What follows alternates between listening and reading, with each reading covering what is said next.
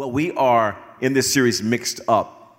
And my wife and I spoke last week. If you missed last week, I encourage you to go back and watch the message. We talked about silent frustrations. And I'm going to do a very quick review. We talked from Abraham and Sarah and how they dealt with family frustrations. And in Genesis 13, their nephew Lot left and took the better land. We talked about frustrations of dreams not coming true, of how they could not get pregnant and were getting older and older. We talked about the struggle of when dreams are not coming to pass. We talked about silent frustrations when you start running ahead of God and start birthing burdens instead of blessings. We talked about silent frustrations that leads to being frustrated with God, and how Genesis 18, Sarah laughs at God. And we talked about our life and opened up to you about our own silent frustrations and the struggle in our own marriage. And what we want to do today is pick up where we left off. We're going to share one more silent frustration, and then we're going to switch gears and give you 3 steps to overcoming silent frustrations. And as I said last week, some of your frustrations are loud frustrations, but we want to help you overcome and for God to help you in your relationships. Yes. So we pick up in Genesis 20, and here you find that Abraham deceived Abimelech into thinking that Sarah wasn't his wife. And I just have to think that Sarah must have had some frustration in feeling like Abraham was putting himself before her. And I know that in our marriage, there have been seasons when there was frustration over feeling like Herbert was putting the church or the ministry as his top priority above myself or the children. And one of the things I love about Herbert is he is a hard worker. Honestly, I'm not sure I know anybody that I could say works harder, and he loves his work. But there was a season in our marriage when Herbert was carrying a very heavy weight on his shoulders, and he was navigating some very complex issues. He had some big projects that he was overseeing. He was also completing his book, But God, and he just had a lot going on. And during that season, he wasn't getting very much sleep, so he would work late into the hours. Like, he would go to bed after me, and I'm the night owl in the family, and he would be working to the late hours, getting some sleep, but not very much, and then getting up before dawn to do it all over again and start working and start the process again. And in that season, he just wasn't giving his best to the family. And there were some things that I jotted down that I remember about that season. The first is that he was physically present, but he wasn't emotionally present. And I just remember there were times that we would be around the dinner table for our family dinners, and he was there in person, but he wasn't really there. Like, his mind was somewhere else. You could tell his thoughts were felt like a million miles away, and he just wasn't there mentally or emotionally. Also, he had less patience. His words were sharper. His comments were more cutting. He struggled to engage in conversation because he didn't have much reserve left after all that he was giving out at work. He wasn't the jovial, fun person that we knew. We knew him as a fun, jovial personality. He was more defensive, and he really was not able to receive any feedback or questions about his work and what he was doing. And so that season was definitely a season of frustration, like Sarah, maybe feeling like he was putting the work and ministry before family. Yeah, that's real. And I actually have a struggle or a bent towards being a workaholic. So it's something I have to process work, to ensure that I'm spending quality time with the family and not giving everything that I have to work. I enjoy what I do. I love work. And here's what I had to really come to grips with to lead well at home. And that was a season, and I came out of that season. But I have learned myself that if I'm not careful, a season will become a life habit. And so I think for a lot of people that work, you say, well, I'm in a season. And then you go to another season that's named something else. And then you go to another season and you call it something else. Then you go to another season and you call it something else. And really, you're just going from season to season to season. And you got good reasons, but you're living a lifestyle of neglecting family for work. And so I just think we got to be careful that we don't neglect family for work. All of our situations are different. All of our circumstances are different. We all have to work through our own set of circumstances. But I think we have to process that we make sure that we're taking care of home and not just taking care of work. And that was big for me. One of the struggles that I had where I felt like Tiffany was putting something ahead of me, and that was the kids. We had little kids and we had kids really quickly together. At one point, we had 4 children, 4 and under. And you all know that little babies and little kids can be all consuming. And you have one kid, it's good because you can kind of say, here, you take it, I'll take, you take, I take. You get 2 kids, you're playing man to man. You take one, I take one. You know what I mean? You get 3 kids, you're playing zone. You know, you're playing zone. You get 4, you out of control. You don't even know what you call it. We out of control. And we was out of control, and I was feeling neglected. And I remember having some resentment towards my own children because I felt like Tiffany was giving her best to the children. We had to work through that silent frustration I was feeling. I want to switch gears with you because we really want to be practical and help you overcome frustration. 3 steps to overcoming silent frustration. And the first one for me was this: get emotionally healthy.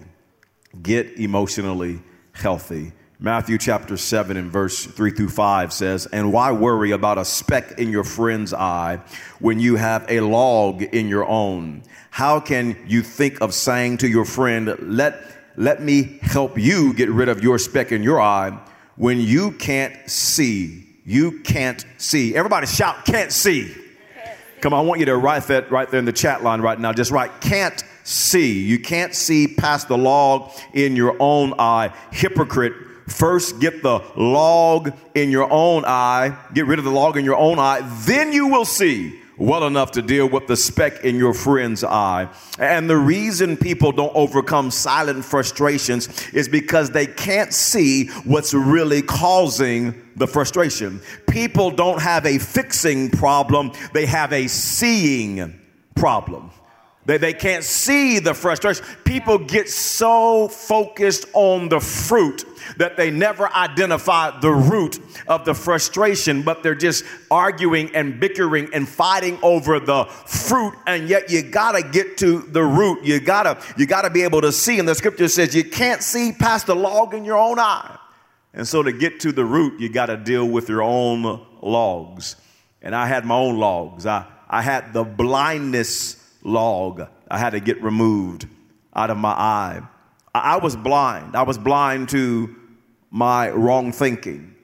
And I had wrong thoughts about marriage. And I shared that week number 1. It's what you know that's not so that destroys relationships. I was blind to my wrong motives. I was self-centered. I was selfish. I was only thinking about me. I was blind to the power of my words. I was being condescending. I was tearing down instead of building up my bride. I was blind to the power of my actions, how my body language, how my actions made Tiffany feel. And to be really transparent, I still have blind spots. I still have areas that I don't see as clearly as I would like to see. You see, I don't see things as they are. I see them as I am. And understand this, you have blind spots. Right now, I can see some of your faces, but you can't. Right now, I have a blind spot. You can see my face. I can't see mine. I always try to look before I come out on the stage and just make sure I don't have a big booger hanging out of my nose. But right now, there might be one. Y'all help me out now. Come on, I can't see it. I can't see it. And in our relationships, we have blind spots. And here's what we have to do. We have to get 1 or 2 or 3 people that we can trust that will speak truth to us, that will point out our blind spots. You need a few trusted people that will tell you the truth about yourself. You see, somebody says right now, no. I'll point out my own blind spots. No, you can't see them. That's why they're called blind spots. You got to get somebody else to say that's when you do that. That's how that's impacting people. When you say that, when you have that kind of body language, that you realize that's how you're making people feel. Somebody that will help you with your blind spots. James chapter 1 and verse 19 says, "My dear brothers and sisters, take note of this. Everyone should be quick to listen." You got to have some people that you're quick to listen to. I've got 2 or 3 trusted people that I listen to. It's been game changing for my marriage, for my life. Slow to speak. I'm not going to try to justify it. I want to lean in and listen. What are you seeing? I know I don't see it that way, but what are you seeing? And then slow to become angry. Don't become angry when you're getting feedback. People are helping you with your blind spots. A second log was the emotional unhealth log had to be removed. I had to identify and admit the areas of emotional unhealth in my own life. And then I had to work hard to get emotionally healthy. And most people live in denial of their emotional unhealth.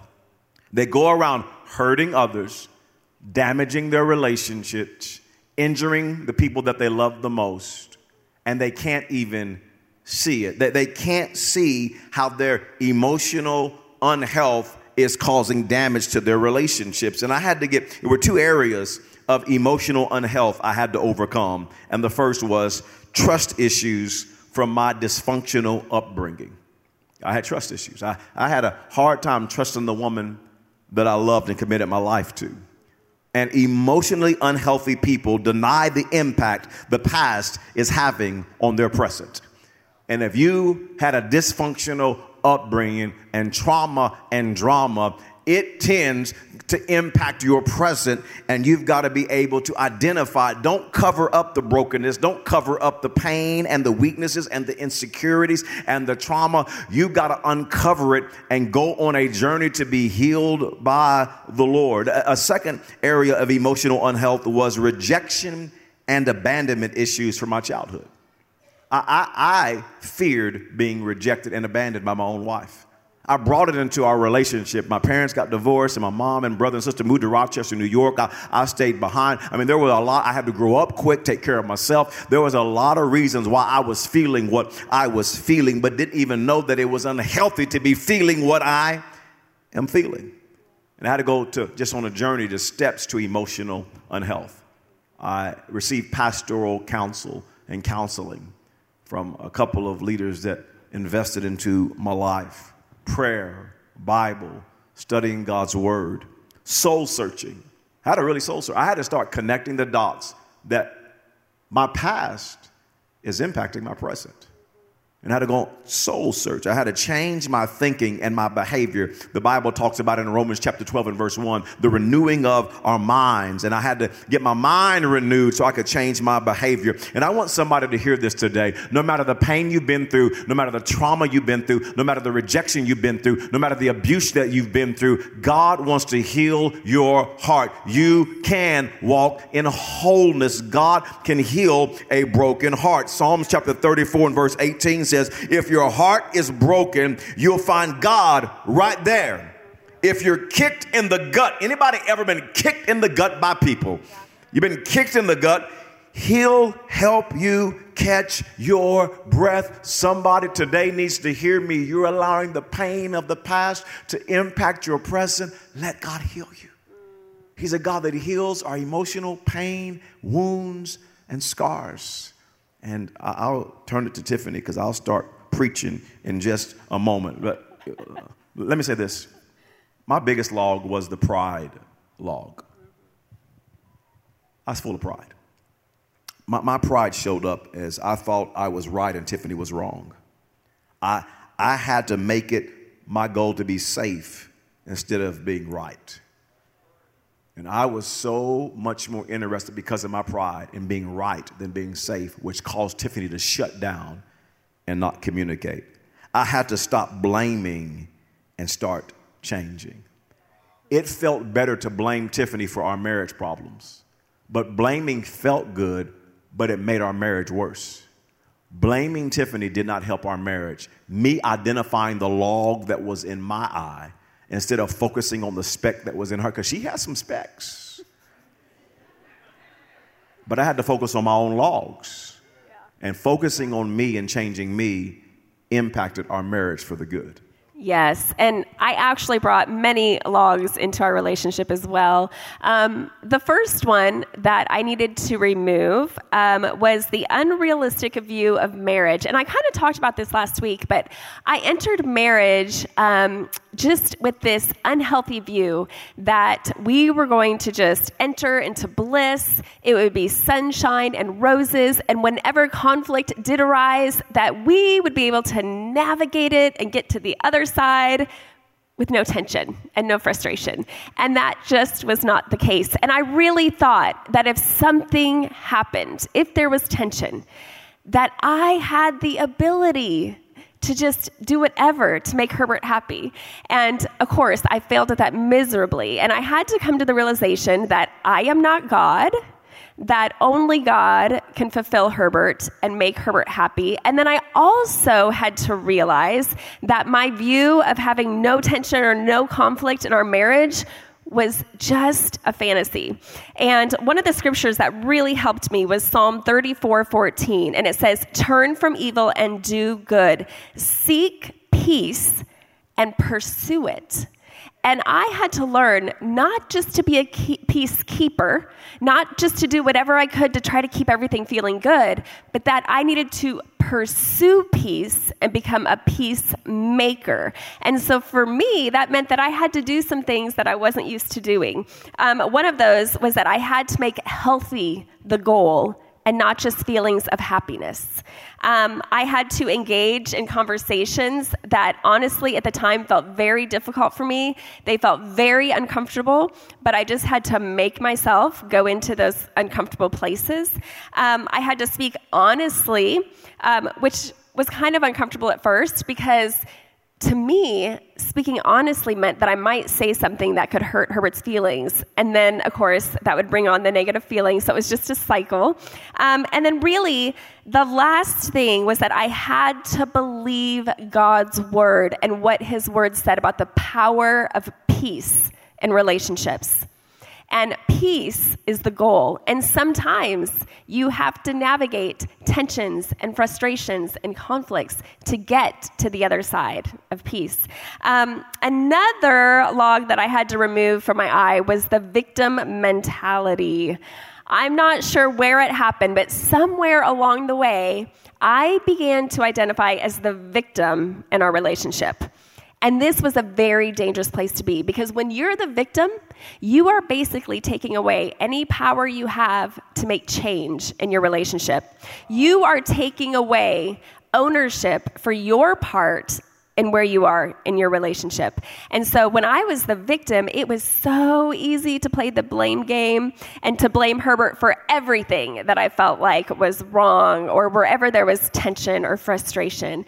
And I had to get to a place where I was willing to remove that log from my eye, to stop identifying as the sole victim and accept that we both played a part in getting to the place that we were in our relationship. And once I was able to do that, then healing was able to start. Another was I had to remove the shame log. And I didn't realize this entering into marriage, but I was so hard on myself. I had perfectionistic tendencies. And so anytime I made a mistake or where I felt like I didn't reach the mark that I wanted to reach as a wife, or whenever there was conflict, I would just spiral into shame. And I would lose confidence in myself. And really, this wasn't fair to Herbert in our relationship because I could take little things that were filtered through shame and make them way bigger than they needed to be. And so for me, I had to get to a place where I could identify the root of shame. And once I did that, it allowed me to filter my reactions in situations, my responses in situations, my thoughts, to filter those through the filter of shame to have a clear picture on why I was feeling the way I was feeling. And then honestly, because of shame, it was so easy for me to isolate myself and to just kind of live my life with my own thoughts. And I'm telling you, if you are living with only your thoughts circulating and only your feelings circulating, you're in a dangerous place for your relationship because you're not getting outside counsel. You're not getting the encouragement and the support from people. And so that led to the fourth log that I had to remove, and that was to remove the log of isolation. And when you live in isolation, it actually prevents you from seeing your problems clearly, because as Herbert kind of said, you're only seeing it from one perspective, your perspective. And for me, the biggest factor to help to remove isolation from my life, and I did have to intentionally remove isolation from my life, was through my small group. And my small group was the first step of me being honest about where I was, what I was feeling, where I could actually get wise counsel, encouragement, and the support and prayer from other women who really wanted me to thrive in my relationship. And so that was key for me. Okay, the second thing that we need to overcome silent frustration is to attack the issue and not each other. Amen. Yes. And I think for so long, I was so focused on attacking Herbert versus attacking the root of our relationship issues. And here's the thing, to attack an issue, you actually have to talk about it. And as Herbert said, I wasn't very good at communicating honestly about how I felt in our relationship for a very long time. And so Herbert was blindsided and hurt when he found out how I was really feeling in our relationship.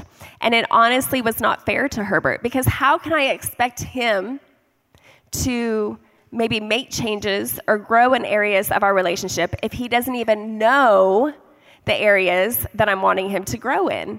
It was unrealistic and it was unfair to Herbert. And so once I was able to identify that I need to actually attack the issue, once I was able to open up, one of the greatest decisions I made for myself and honestly for our marriage was to get Christian counseling. And Herbert and I, we had grown so much in our marriage because we wanted to thrive. We wanted health in our marriage. And so we did the work and we talked and we overcame a lot and we grew. But there were things that I kept hitting the same wall over and over and over. And it was so frustrating for me. And so I knew that if I'm going to get past these walls that I keep hitting, I need outside counsel from somebody who is experienced in this and from fresh eyes. And really, counseling helped me so much to identify roots in my own life that were negatively impacting our marriage. And I really believe that Christian counseling was a catalyst to help us to move forward in health. So good. And I would say that one of the things I had to do to really help our marriage, and instead of attacking Tiffany, to attack the issue, was stop being defensive. And so as Tiffany was opening up and sharing what she was really feeling, I had to stop being defensive and blaming and start leaning into what she was saying. And that was an area of growth for me, not justifying, not trying to explain it away, but to really hear her. And as I stopped being defensive, I started to care more about what she was feeling. And you know what I learned as I was listening to how she was feeling in her perspective? I started to realize that we could be looking at the same issue and neither one of us are wrong. We're both right. It's like looking at a big elephant. We're just seeing a piece of the elephant, a different part of it in a different way. And so I began to lean into her feelings and lean into her perspective, which was game changing to our marriage. Stop being defensive and listen and lean in and value her perspective as much as I valued my perspective. It wasn't about being right. It wasn't about attacking her. It was about let's fix the issues and let's grow in our marriage so that we can be healthy. Well, number 3 is this. There's a third one that we want to point out to you today that's huge. And a lot of couples miss it. A lot of people in their relationships, their dating, their marriage, they miss it in their business and work relationships and family relationships. And that is this: keep Jesus at the center.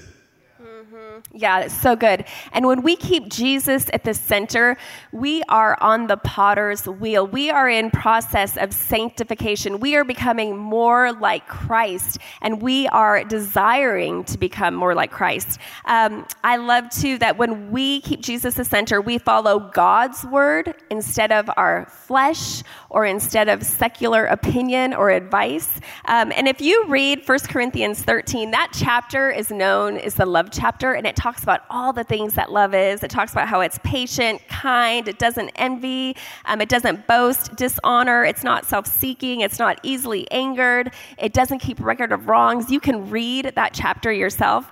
And what I love about keeping Jesus at the center is that in those moments when we feel impatient, the Spirit helps us to be patient.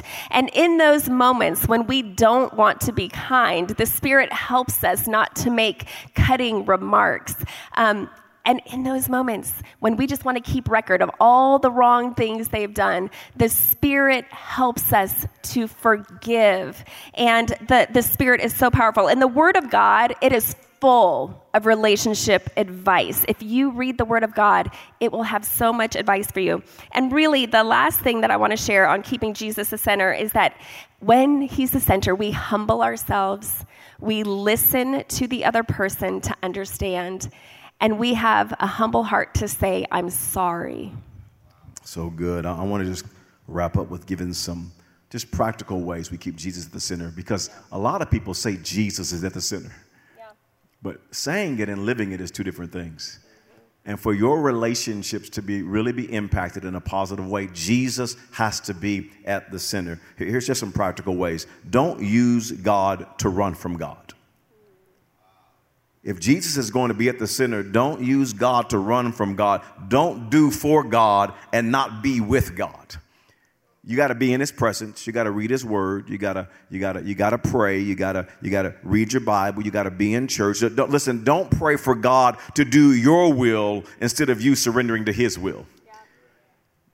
But we can start justifying using God on why we're not going to really spend time with God and telling God what we want instead of surrendering to His will. And we start looking at His will like in 1 Corinthians chapter 13, the love chapter. Or God's will is, are you praying first? Are you reading your Bible? Are you worshiping? Are you going to church? Are you serving? Are you in a small group? Are you tithing? Are you growing in the fruit of the Spirit? Are you doing what I'm asking you to do? And then so that it can show up and impact your relationship. So I encourage you, make God first by spending time with God. And second of all is this: when Jesus is first, we live to outserve each other instead of to outselfish each other.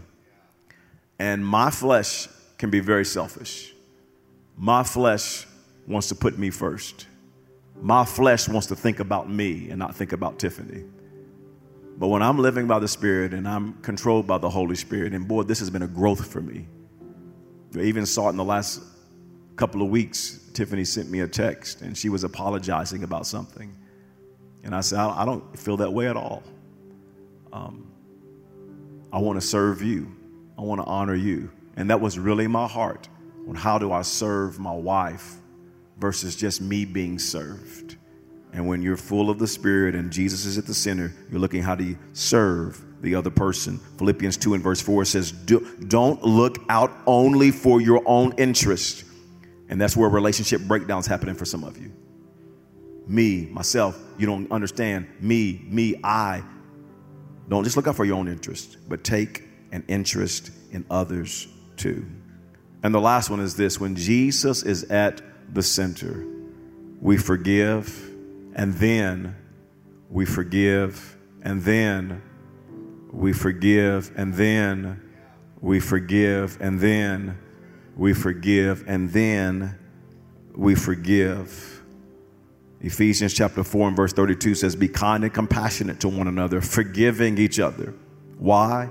Just as in Christ, God forgave you. I can forgive Tiffany. I can forgive the woman that sexually abused me. I can forgive things my parents did. I can forgive friends who have hurt me. I can forgive other people because you know why? God has forgiven me. And I've messed up. I've done some big stuff. I've done some stuff I'm not proud of. And I thank God for His forgiveness. And if God can forgive me, I have to extend grace and to forgive Tiffany. Some relationships are destroyed because people get hysterical and they just lose it and flip out on people. But most relationships struggle and are damaged because people get historical. And they're always bringing up the past. And I'm not trying to minimize the past of your relationship and the pains and the wounds. You've been hurt. You've been done wrong. They walked out on you. They cheated on you. They hurt you. But to have a relationship go forward, it will require forgiveness. If Tiffany and I still held grudges on the way that we hurt each other, our relationship would not move forward. And the only way that I'm able to forgive my wife for any hurts is Jesus is at the center, and the Holy Spirit helps me to forgive. Heavenly Father, right now there are relationships between husband and wife, and between children and parents, between friends, between family members, at work, that are being destroyed. And Lord, we need you at the center. We need you to step in. We need you to take over. We need you to show up and work. God, would you have your way in our relationships? Let healing flow. Let forgiveness flow. Let restoration flow. Let peace flow. Let love flow like a river and heal relationships, I pray. In Jesus' name, as eyes are closed and heads are bowed at all of our locations online there at Mabel Bassett. And I just want to ask a question. Is Jesus at the center of your life on this Mother's Day? Are you living for Jesus? Are you following Jesus? Not are you religious, but is Jesus at the center? And if you would say, Pastor, he's not. Jesus is not the Lord of my life. I'm not living for Jesus. Pastor, I'm far from God. I'm not in right relationship with God. And today is your day on this Mother's Day to give your life to Jesus, to make him the Lord of your life, to rededicate your life back to the Lord.